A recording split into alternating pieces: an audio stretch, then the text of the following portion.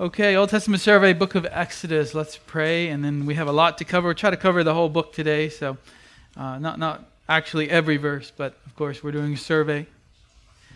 50,000 foot view is what we're looking at. Maybe zoom in on a few passages, of course, but let's pray. Lord, thank you for the Bible. Thank you for the Old Testament. Thank you for the book of Exodus. This great story of redemption, this historical account of deliverance. And it pictures our salvation so well.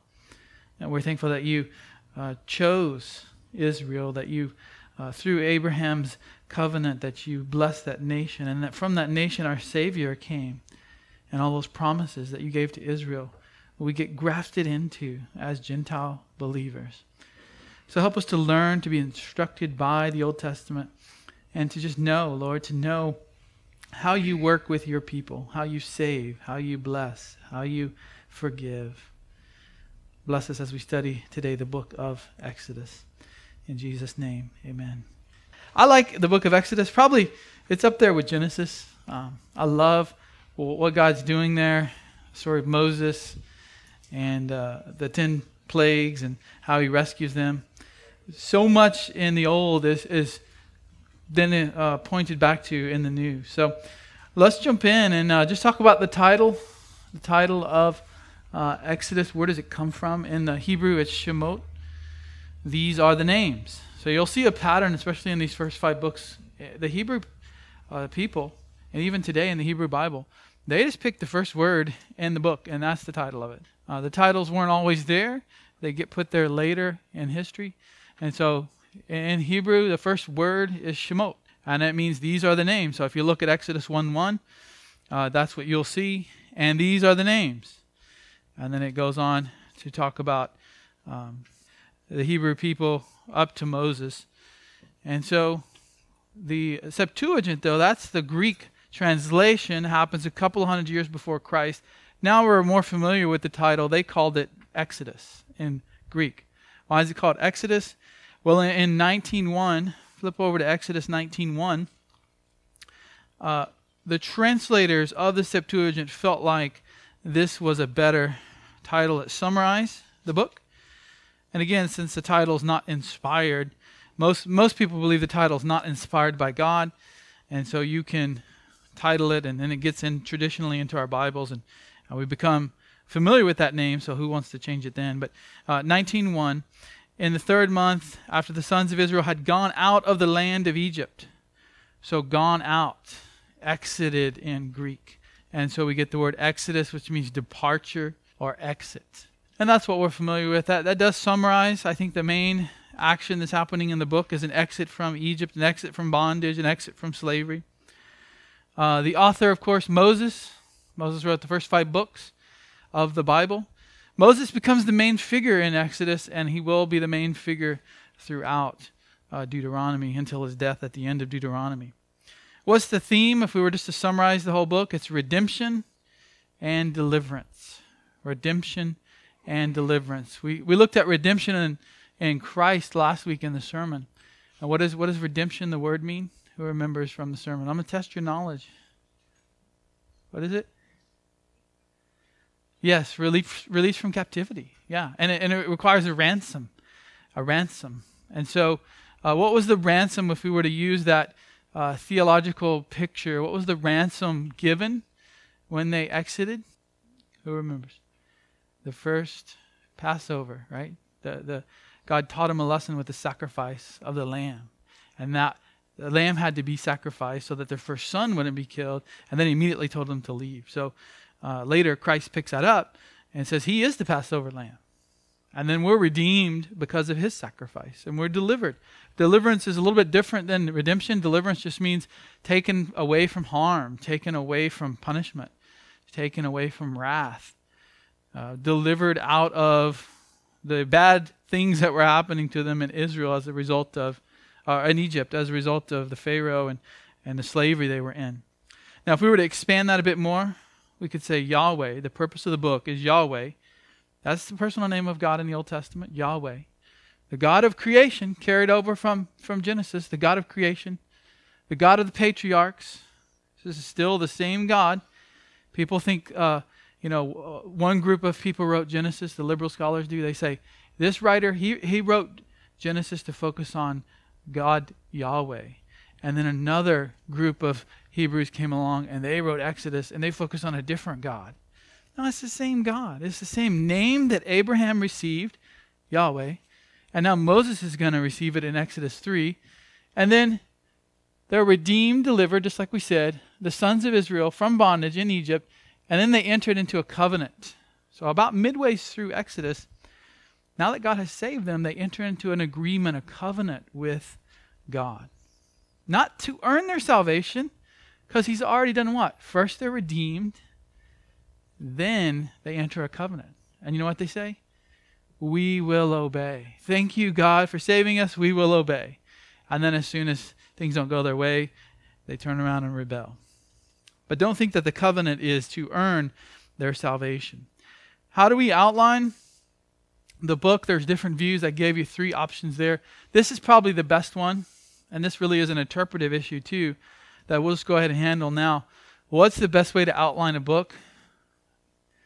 And we're asking, how does God reveal this to us in the book? Does he organize it so we can understand what's going on? And I think geographical is the best. You have Israel in Egypt, Israel in the wilderness as they are going out to Mount Sinai. And then when they get to Mount Sinai, that's when God starts delivering the 10 Commandments, how to build the tabernacle, the instructions that they need for worship, and the instructions to live a godly life. And so there's 3 main phases in the book here. And that's probably the best way, I think, to outline it. You could also do major movements. There's the whole building up to the Exodus and then exiting. Then there's the law itself given. And then there's the tabernacle instructions.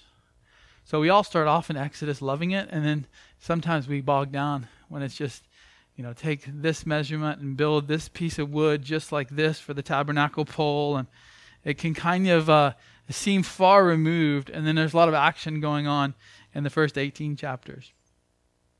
We could also say it can be organized by major ideas. I like this one the least. Repression in the first 11 and redemption from 12 to 40. These are just different ways scholars have outlined the book. But again, I would prefer this one right here. Where are they at? And that keys us into what's going on. So they're in Egypt. And I think this is a good picture, again, in the New Testament. Elements of this get picked up. This is a good picture of our salvation. Right? We're in bondage. We're in bondage to what? Not to Egypt, not to Pharaoh, but to sin, to Satan. And then we spend some time sort of wandering around. It's not exactly parallel to the New Testament, but God will redeem us. And then we have this new covenant. They have the old covenant at Sinai. We have the new covenant. So especially A and C, I think, parallels our new covenant salvation in Christ. There's only one key date you need to know. And this is hotly debated, especially amongst liberal versus conservative. When did this happen? When did this happen? And can we even date it? And we can. It's 1446 BC. That's the closest we can get. Give or take a year or two, I guess. Maybe a decade if you wanted to really stretch it. But it has to be around that according to Scripture. Now, this is going to become an interpretive issue we'll look at in a minute because there's lots of projected dates, but they all project their dates based on things outside the Bible, based on things happening in Egyptian history, based on things happening in the land of Canaan and what's going on there. If we go to 1 Kings chapter 6, turn over to 1 Kings, we get a number of years that help us to date this. Now, this is an important event for the nation of Israel, so they're going to refer back to it often. And so 1 Kings 1, now it came about in the 480th year after the sons of Israel came out of the land of Egypt. So we get a number there, 480. And then what does it say next? The 4th year of Solomon's reign over Israel, in the month of Ziv, which is the 2nd month, that he began to build the house of the Lord. So Solomon began to reign. He began to reign in 970.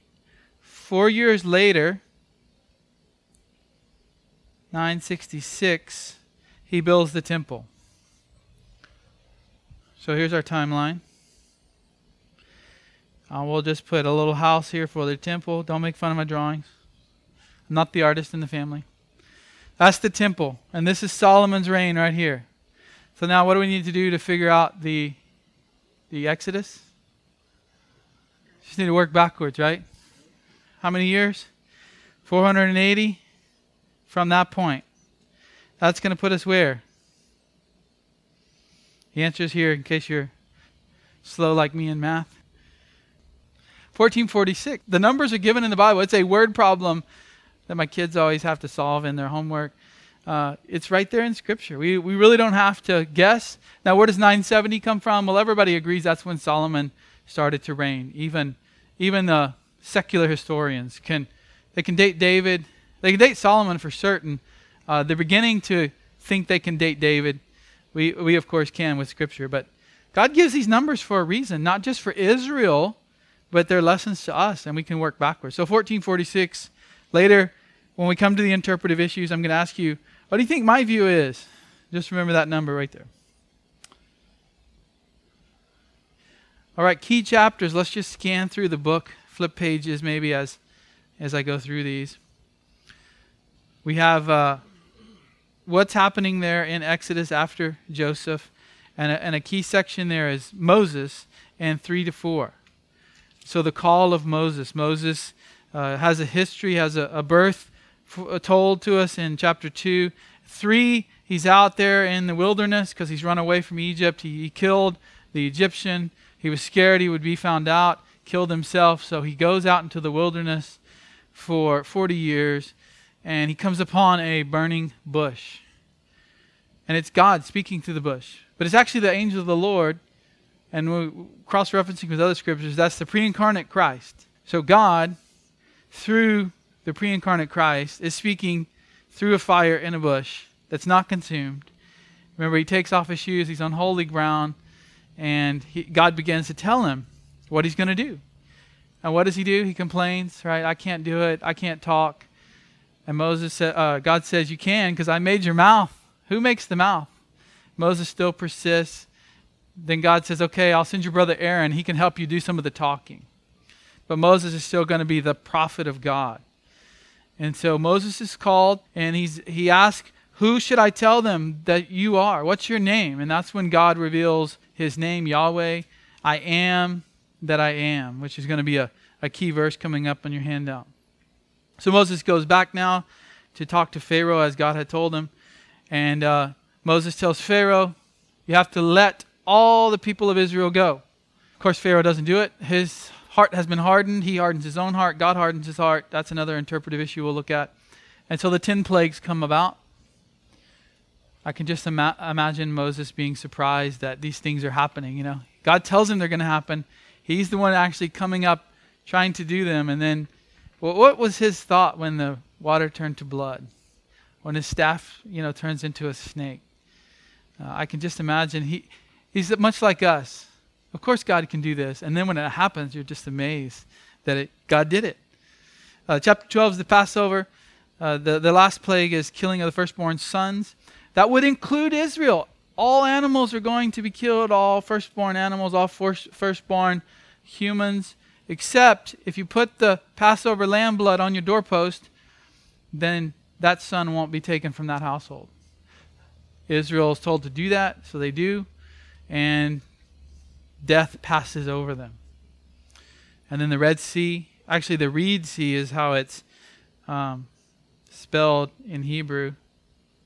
That's important because we're going to find out, we're going to have to determine where this might have happened. So it's the Reed Sea in chapter 14. God parts the waters. They walk across on dry land. Then the army comes in from Pharaoh and gets swallowed up and completely destroyed. And then chapter 18, Jethro comes and he tries to help Moses, who's taken on too much. He can't handle it all. There's probably 3 million total people traveling with him at least. How does he oversee that? And his father-in-law just says, hey, you need to appoint some other men. So we get the first mention of elders in Israel, those who help lead the nation. And of course, we have elders in the church, those who help lead the church that are similar. Not exact, of course, but similar. Chapter 19. The nation's new constitution.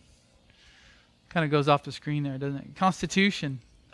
This is their 10 Commandments, a summary of God's law in chapter 20. But God inaugurates that in 19. How is that going to come about? The deliverance of the tablets, and then the 10 Commandments come down eventually, the final set. The first one is broken. Then the golden calf incident in 32. God's going to destroy them all. God's going to wipe out the nation because they decided Moses had taken too long on the mountain. God must have destroyed him. He's going to come destroy us. We better worship God. We don't know how to do that really. No one's told us.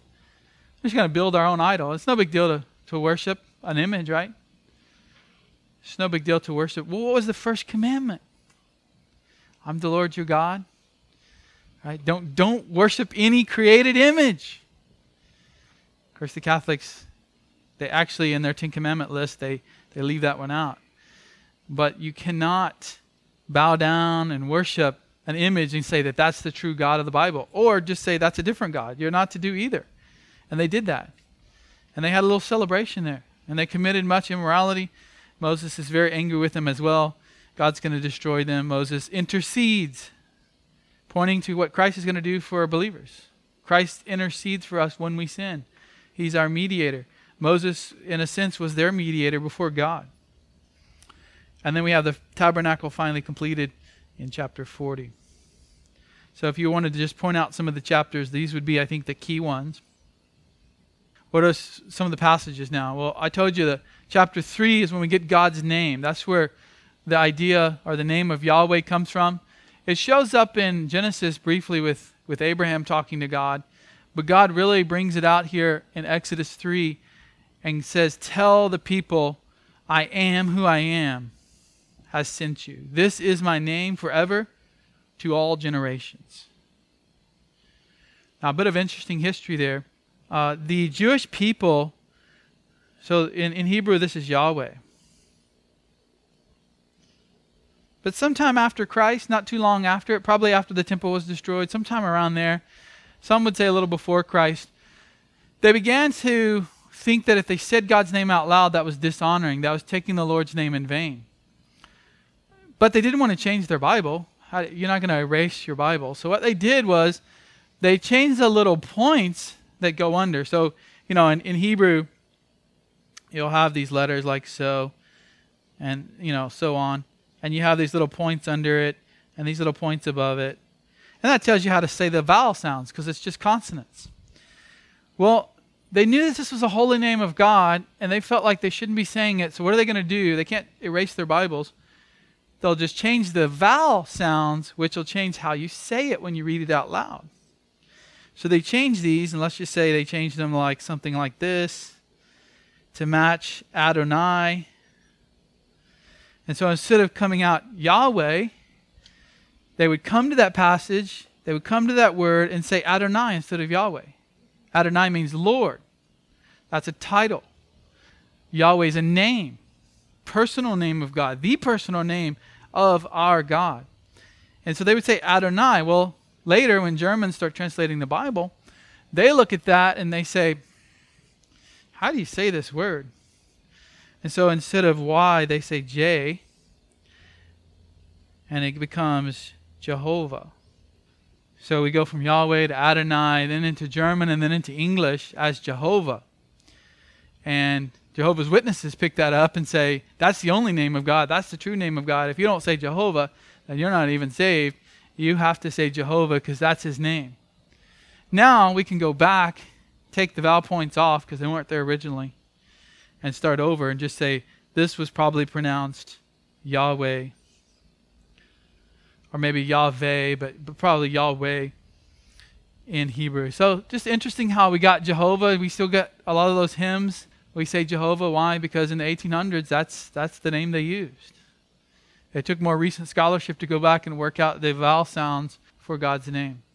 When I used to live in Albuquerque, I would get a mailer from a local Jewish little paper, and they would not even print G-O-D. It was G_D.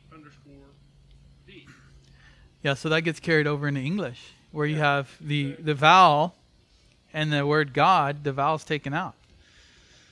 So it's dash. And they usually just say the name. So if they're reading along in English and it says God, they'll just say the name, or Lashem, the name in Hebrew. That's more common today. Okay, 4:11 is a key verse. Who has made man's mouth?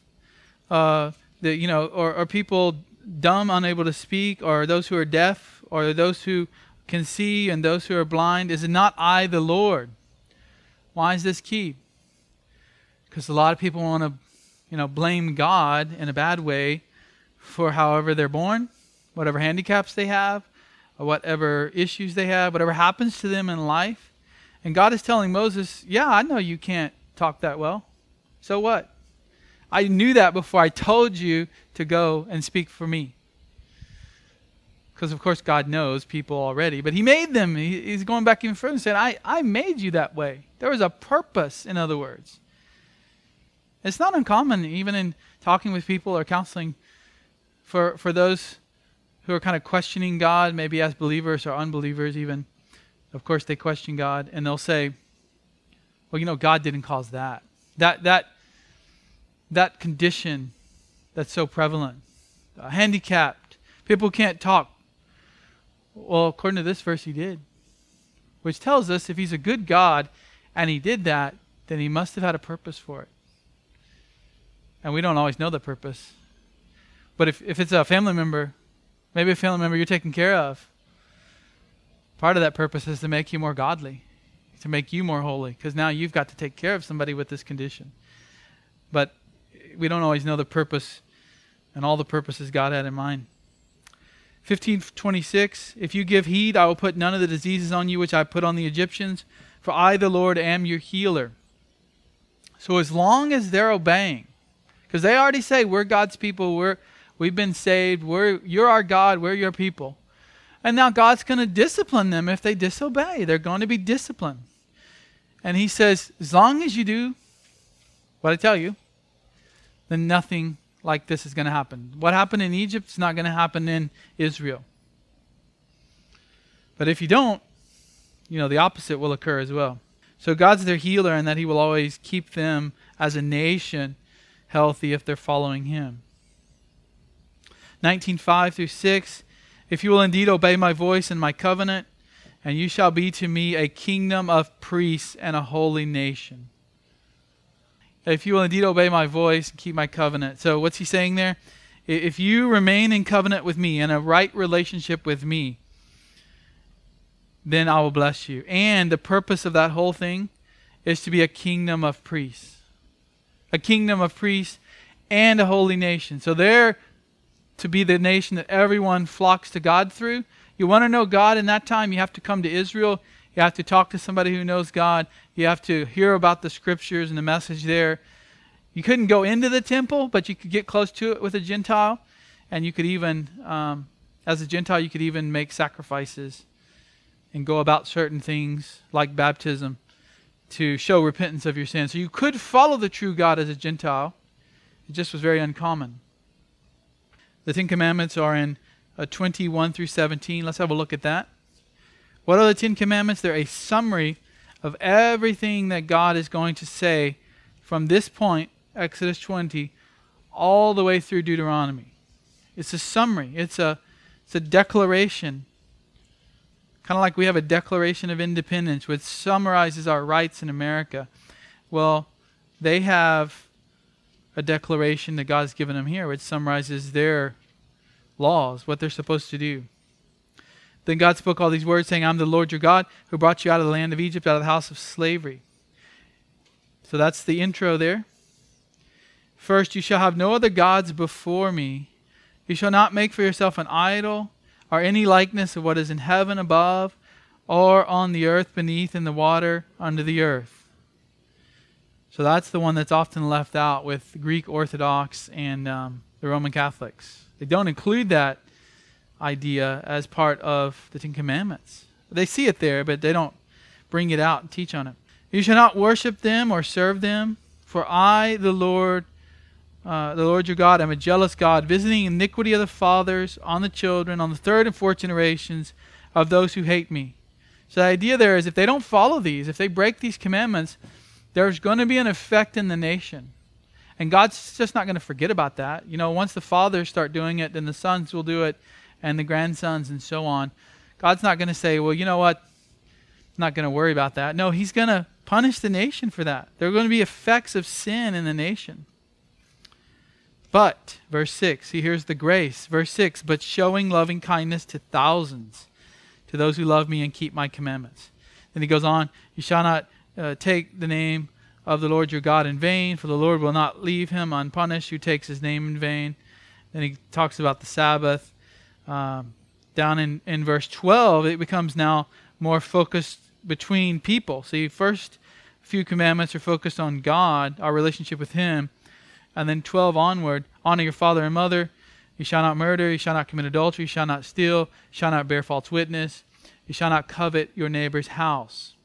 So that was a summary. That was something they had to memorize. And as Christians, we should know the Ten Commandments.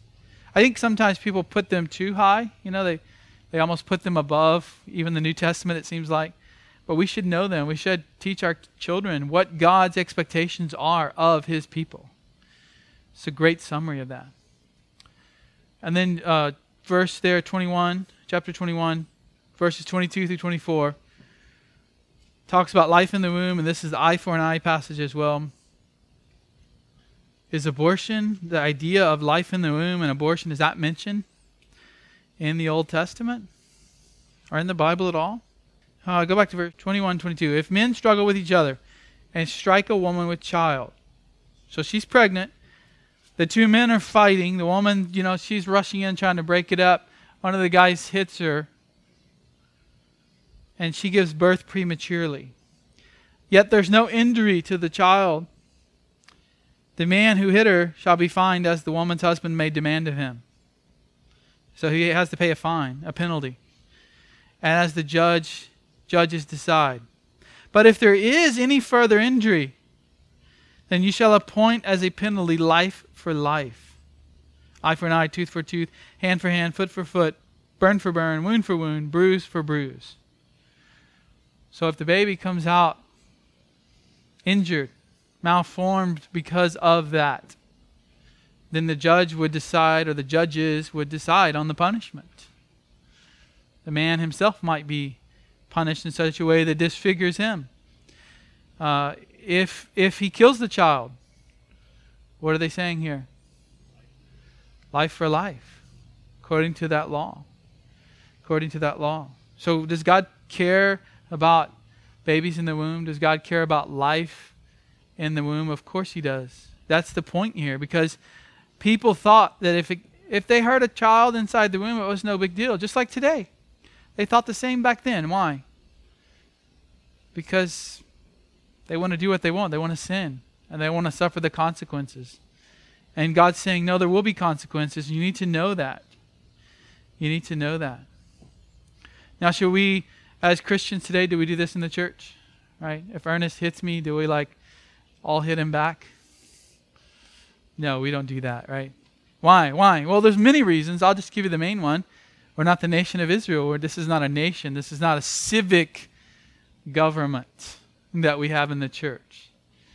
It's a church government, which is different than a civic government. Now, should we call upon our nation to punish wrongdoing? We should. That's just. That's right. But it's not as if our nation's Israel either, that has to just pick up the Old Testament and there's the guidebook. It doesn't work like that. Sometimes people want them to follow that, but we really don't. We really don't. Because in the Old Testament, even for the people who were in the nation, there were some severe, harsh rules and punishments.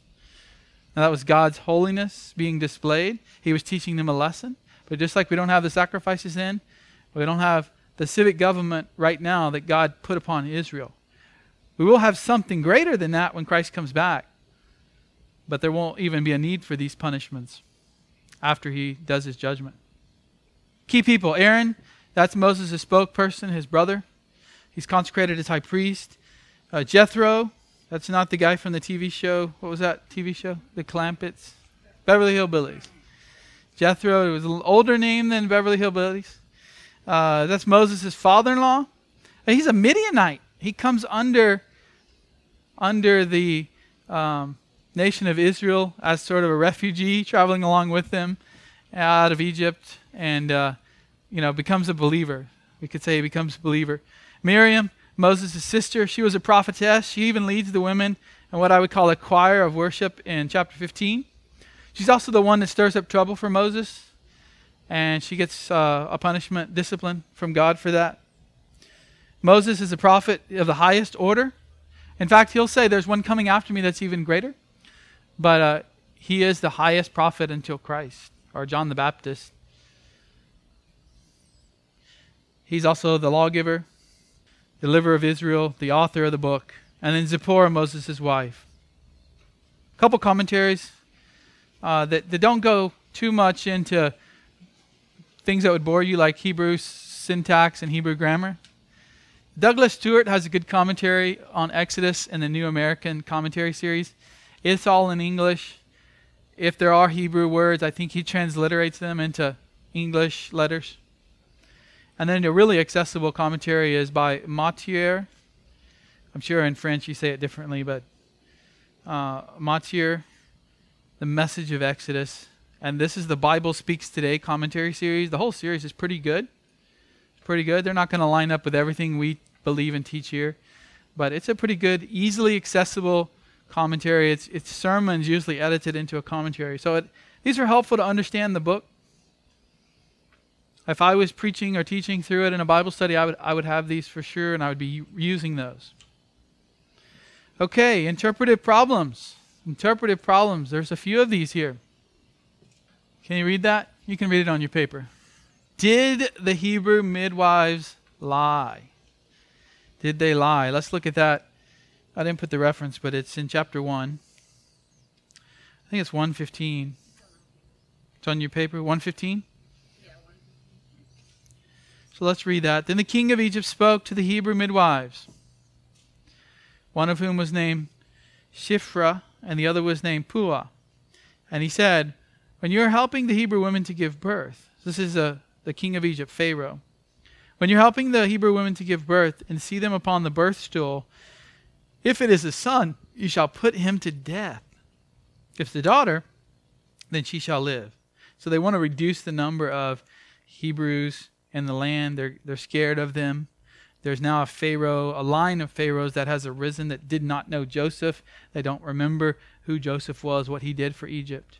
And so they're scared, they're worried. These people are going to multiply so much they can conquer us. And so they're to kill all the sons.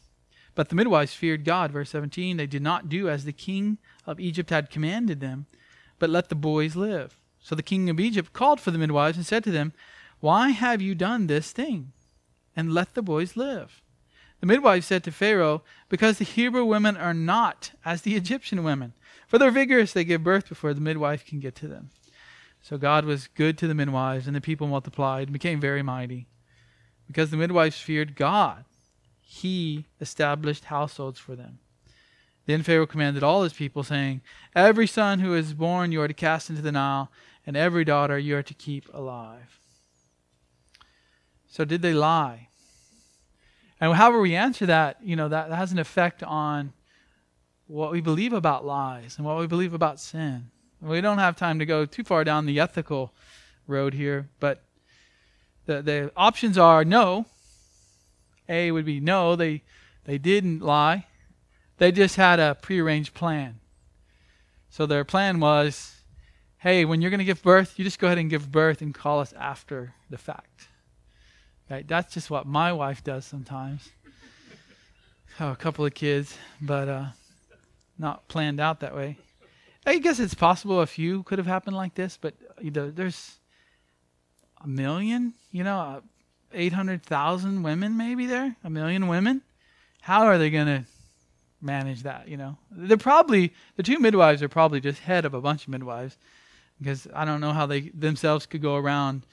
Maybe if the encampment was really close, they could work all day and all night. But I don't think there's anything in the text to tell us they had a prearranged plan.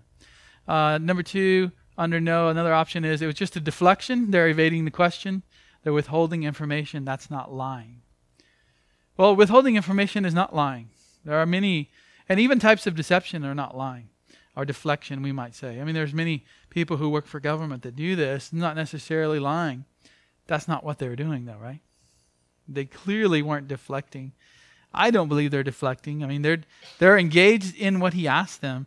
They just tell him something different. So you can guess which side I'm going to fall on here. So if we say yes, there's 3 different ways it's been explained. Yeah, they lied, but no big deal. They're exempt from a sin to save a life. So the question is not only did they lie, but why does God seem to bless them through that? So they were justified in doing it, but they're exempt from any guilt from sin because they saved a life. Number 2, they were justified in lying because Pharaoh did not deserve the truth as an enemy of God. So of course I lied. Big deal. They didn't deserve to hear the truth anyway. And then 3 is just, yes, they lied, but God's not commending them for it. What's he commending them for then? Fearing God. In other words, the whole lie situation is skipped over because it's not really part of the issue. It's not about dealing with their own individual sin. This is about the nation. This is about the storyline of Israel. Moses, and God's not going to inspire Moses, hey, Moses, just stop for a couple pages and just open up this idea of lying and sin and what we do with that. That's in the New Testament. This is a historical narrative. And the main characters are not Shipra and Puah. They're minor characters in the story. So which one am I going to go with? What do y'all think? B3. They lied. It's okay. I mean, not okay that they lied. Lying is a sin, but that's not the focus. So we don't have to really wrestle and work out why is God blessing them for lying. He's not. He's blessing them because they feared him and didn't kill the children. Killing children would of course be a greater sin than lying. But we shouldn't necessarily start saying lesser of 2 evils, which do we pick? No, they lied. I'm sure they repented and God forgave them. And the focus though is on how they didn't kill the children. The hardening of Pharaoh's heart. Is that a figure of speech just for stubbornness? There's actually no hardening of the heart. He's just a stubborn guy. B, is that hardening of Pharaoh's heart? Is that just a humiliation of Pharaoh and the Egyptian religion? So it wasn't that Pharaoh was really hardened as much as he was humiliated. So every time you see Pharaoh's heart was hardened, you should think Pharaoh's heart is humiliated. Is that the right view? C, Yahweh confirmed Pharaoh's determination. So C would be really a focus on Pharaoh. So this might line up with what we call, Pharaoh's free will was not impinged. He did it all himself. Or D, the emphasis on divine sovereignty. So God was the main one, the ultimate one acting here. The emphasis is on God. How would we determine this one? Well, the way to do it is to look at all the passages that talked about this and just see what they tell us. What do they tell us? So I've listed them here. Oh, I'm going to choose D, by the way, and I'll tell you why.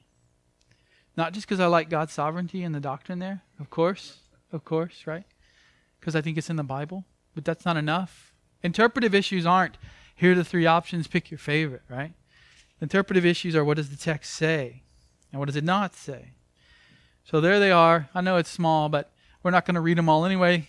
The top left here, these are texts where Yahweh, where God is the subject of the verb hardened or strengthened. Strengthening the heart is the same thing as hardening it. So look at how many where God's the subject of the one doing the hardening. Starting in 421. You see that? 421. Long before Moses goes, I will strengthen, I will harden his heart. And then all the way down. Now, here's a group of texts right here where Pharaoh's the one hardening his heart. He hardened his heart. Pharaoh hardened his heart. Pharaoh and his officials hardened their hearts 3 times. So just by number, there's quite a bit difference in these two, isn't there? Then lastly, no one is specified in this last group here. It just says that it was hardened. Pharaoh's heart was strengthened. It was hardened. There is no subject. We don't really know. But often in the Bible, and I'll mention this in my sermon, when there is no subject, it's often implied that God is the one doing it. God's providence. So he's not named, but it's in his providence that this is happening. So why am I going to choose that the emphasis is on God's sovereignty and God is the one primarily in focus here? Because it's mentioned more times and it's the first one mentioned. God says, I'm going to do it. He does not say, I'm going to wait to see what Pharaoh does and then maybe I'll harden Pharaoh's heart. He does not say, you know what, Pharaoh's going to harden his own heart and I'm just telling you in the future so you'll know. He says, I will do it. I will do it. God's the ultimate determiner of all things. Now, this is not sinful or wrong. Why? Well, multiple reasons. God is holy. He's not sinful. He can't be. But firstly, Pharaoh wanted to harden his heart. So what's God doing? You could say he's giving Pharaoh what he wants. But God determined it to happen in the first place. Yeah, he did, because he determines all things that are going to happen for his purposes. But Pharaoh's not unhappy about that, because that's what Pharaoh wanted. These three right here make it clear. This is exactly what Pharaoh wanted. So God's just giving him what he wants. Just like in Romans 1, they turned away from God and he gave them over to this group of sins. They continued to turn away from God. He gave them over to this group of sins. Many places in the Bible where God gives them over to what they want. And that's all in his predetermined will.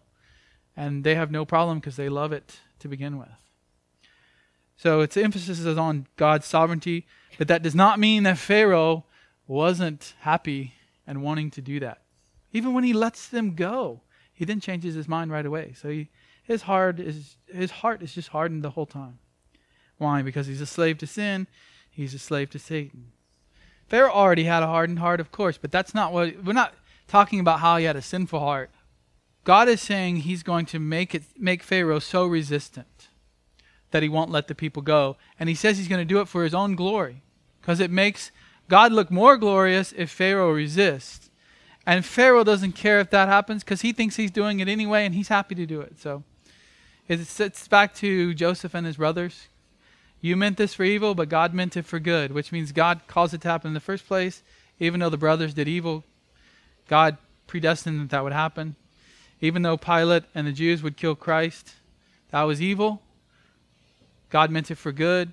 God predestined it all to happen in the first place. So I think with believers, with believers especially, it's just learning what the Bible says and accepting it, like we all had to do at some point. God opened our hearts to these truths. But an unbeliever's not going to like this usually. I'm probably not going to go here as my first Bible study with an unbeliever. I'll say, this whole book was written for God's people, believers. And there's a lot to cover when you get saved. Now let's focus on what it means to be saved, to be redeemed. But yes, believers, you would think, if they have the Spirit, you can show them these things. All right, another issue, the plagues. What are they? Just natural phenomena? A meteor crashed into the water and it turned red. The insects just were very bad that year and they came up, and the frogs. And then there was a virus that spread and just happened to selectively kill the firstborn sons of Egypt. We're going to go with natural phenomena? No. Even if it was natural phenomena and it being that selective, we would still have to say, well, that's God obviously doing something. But no, it's not described as natural phenomena. Now, he uses the natural world to do miraculous things, of course. Is it just a literary framework?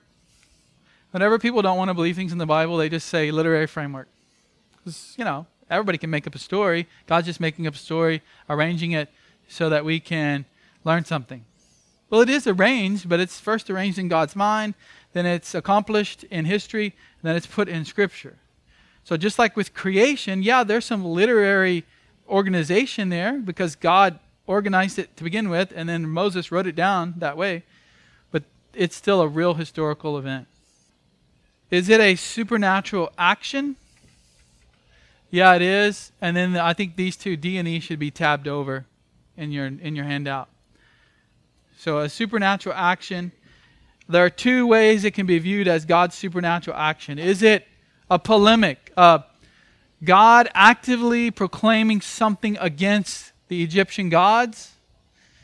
Or is it more to be viewed as a decreation The end of the 10 plagues is what? Men dying.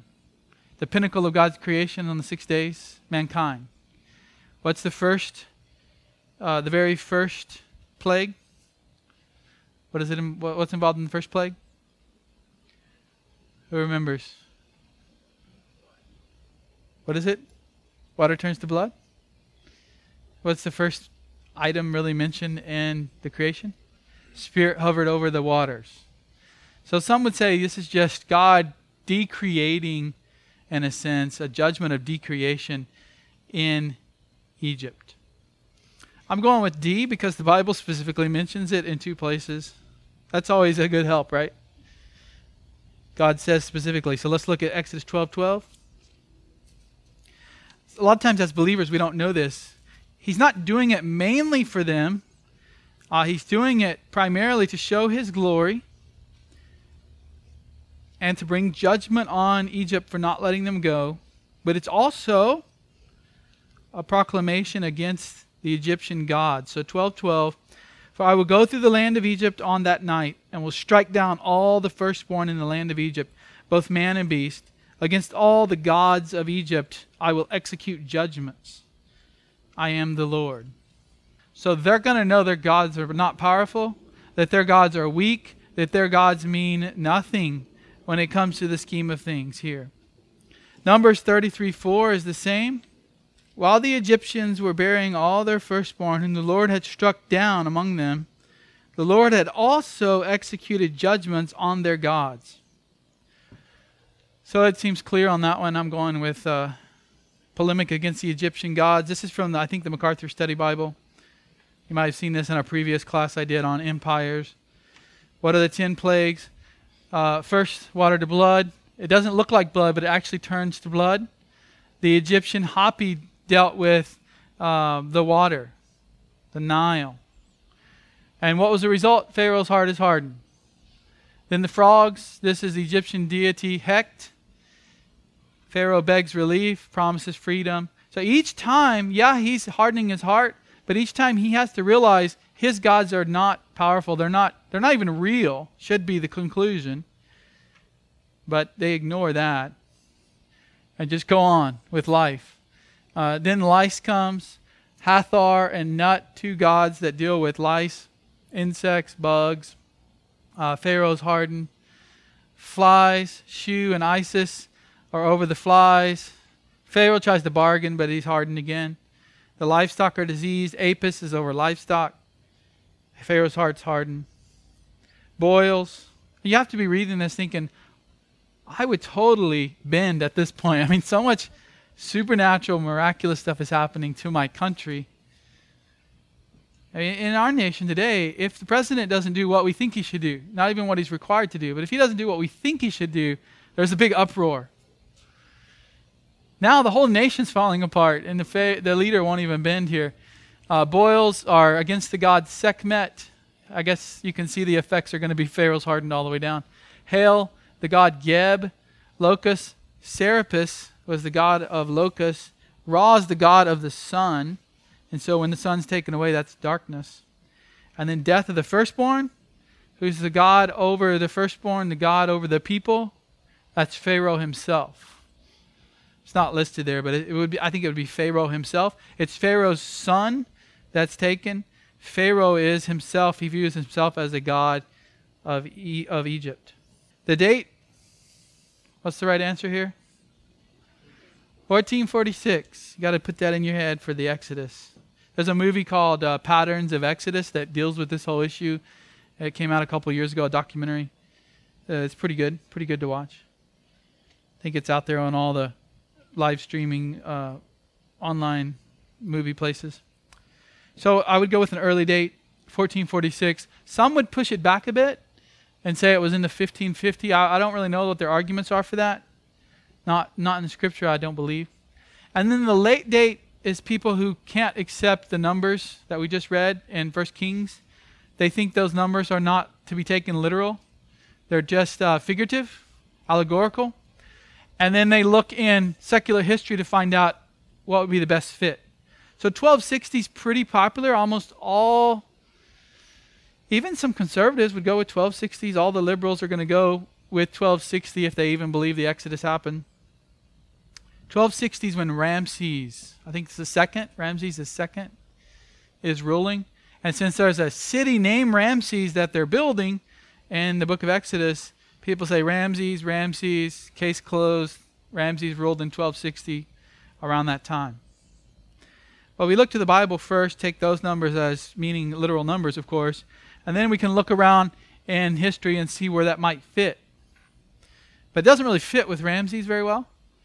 But if you go on our website, find the search bar, or click on equipping classes under ministries, find the search bar, and type in biblical backgrounds. You'll see a class I did, not this past summer, but the previous one. And I make some suggestions on who probably was the ruler in Egypt at that time. I think it was Thutmose III, whose mother was Hatshepsut. And that not only fits the time, but there's some keys in Egyptian history that could indicate what happened and why her name was marked off. Is she the queen, the princess that saved Moses out of the water, who later became a queen, and then they marked out her name because of what happened with the army of Egypt and the plagues? You'll have to listen to that one to find out. Last one, the route of the Exodus. This is not really a solvable one because we don't know the locations that are mentioned. There's a few locations in Exodus that are mentioned. We can find some of those. In Numbers, it goes back in Chronicles where they stopped when they left. There's a lot of places listed. We don't know where they are.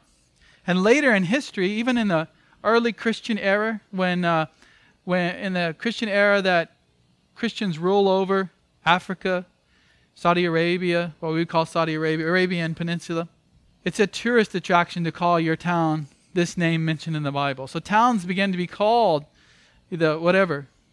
And you can come here and you can see where Moses came. And even today, you can still go through that area. And this is supposedly the route. So there's a northern route. This one's interesting to me because it has them crossing on part of the Mediterranean Sea, which Mediterranean Sea is very deep. There's lots of water. Could easily crush, wipe out, and wash away all evidence. When it comes to what happened to Pharaoh's army and why it hasn't turned up since, why don't we find some archaeological artifacts? I like the Mediterranean Sea idea as an explanation, but it's not the traditional idea. Central route that they just went across the Arabian Peninsula and then down into Midian. I'll show you a drawing here in a second. And then the traditional one is a southern route. They go down south along the edge of the Arabian Peninsula. Somewhere down there is Mount Sinai, and then they come back up and end up going into the wilderness of Zin. So here's our map. I think in the MacArthur Study Bible there's two routes mentioned here. Here's the traditional one in blue. So they leave Egypt, they make a few stops that we can pretty much locate, and then after that there's question marks. They come down here. Somewhere down in here is Mount Sinai. But there's a question mark. There's a couple of Mount Sinai's today that you can find. We don't really know where it is. And then they come back up. And then they end up in Kadesh Barnea. And then in Numbers, they're wandering around here in the wilderness of Zin. And then they come back up and go into the land in the book of Joshua. So that's the southern route. The northern route has them coming through maybe one of these lakes in this area right here. They're not super deep, though, and you would expect... I think if they crossed any of these lakes and the army got defeated, there's things that are going to turn up. By the way, in the southern route, they would have crossed this lake here, or that's supposed to be the Reed Sea, or some would say they came in and cut across a little tip right there. That's the crossing of the Red Sea. The Red Sea, that we call today, is down here, though. So there's one fourth view that I didn't even list where people say, yeah, they came and they went all the way down here, crossed over in a boat, or crossed over on not a boat, but through the water that God parted, and then showed up somewhere over here in Midian. And then the central route's the dash line there. So central route, just cut straight across, come down here, Mount Sinai's down here somewhere, then they go back up. So not really able to be determined. Traditionally, Christians have thought that they've done this here, and even the Jews themselves have said that. The northern route's the Mediterranean route. It goes like this. They cut through part of the Mediterranean Sea because God opens it up. Then they land back here, and then they go down and end up doing this here in the 40 years that they're there. So what's the solution? I don't know. Stick with the traditional unless you have a good reason not to. I just think it's interesting when we ask, why haven't the chariots, the metal swords or spears, why have they turned up? Because if they do these other routes, they're crossing over very tiny, we would call them tiny lakes compared to the sea. You know, the Bitter Lakes right here are quite deep enough to swallow up an army. But why hasn't anything been discovered since? We don't want to speculate too much. So, all right, that's the book of Exodus. If you have questions, please ask me after class. It's been a joy to go through it. Next week, so Leviticus is next. Read up on that. Leviticus, we might take 2 weeks because all the sacrifices and things that are going on there. Lord, I thank you for the book of Exodus, that you redeemed a people for your own possession, and you use that terminology for Christians today. You've saved us, you redeemed us, you brought us out of bondage. And we just thank you for the wonderful recording of history there. Help us to take it seriously, take it literally, to believe that it actually happened. Well, we ask that you would change our hearts to love your scripture all the more. Amen.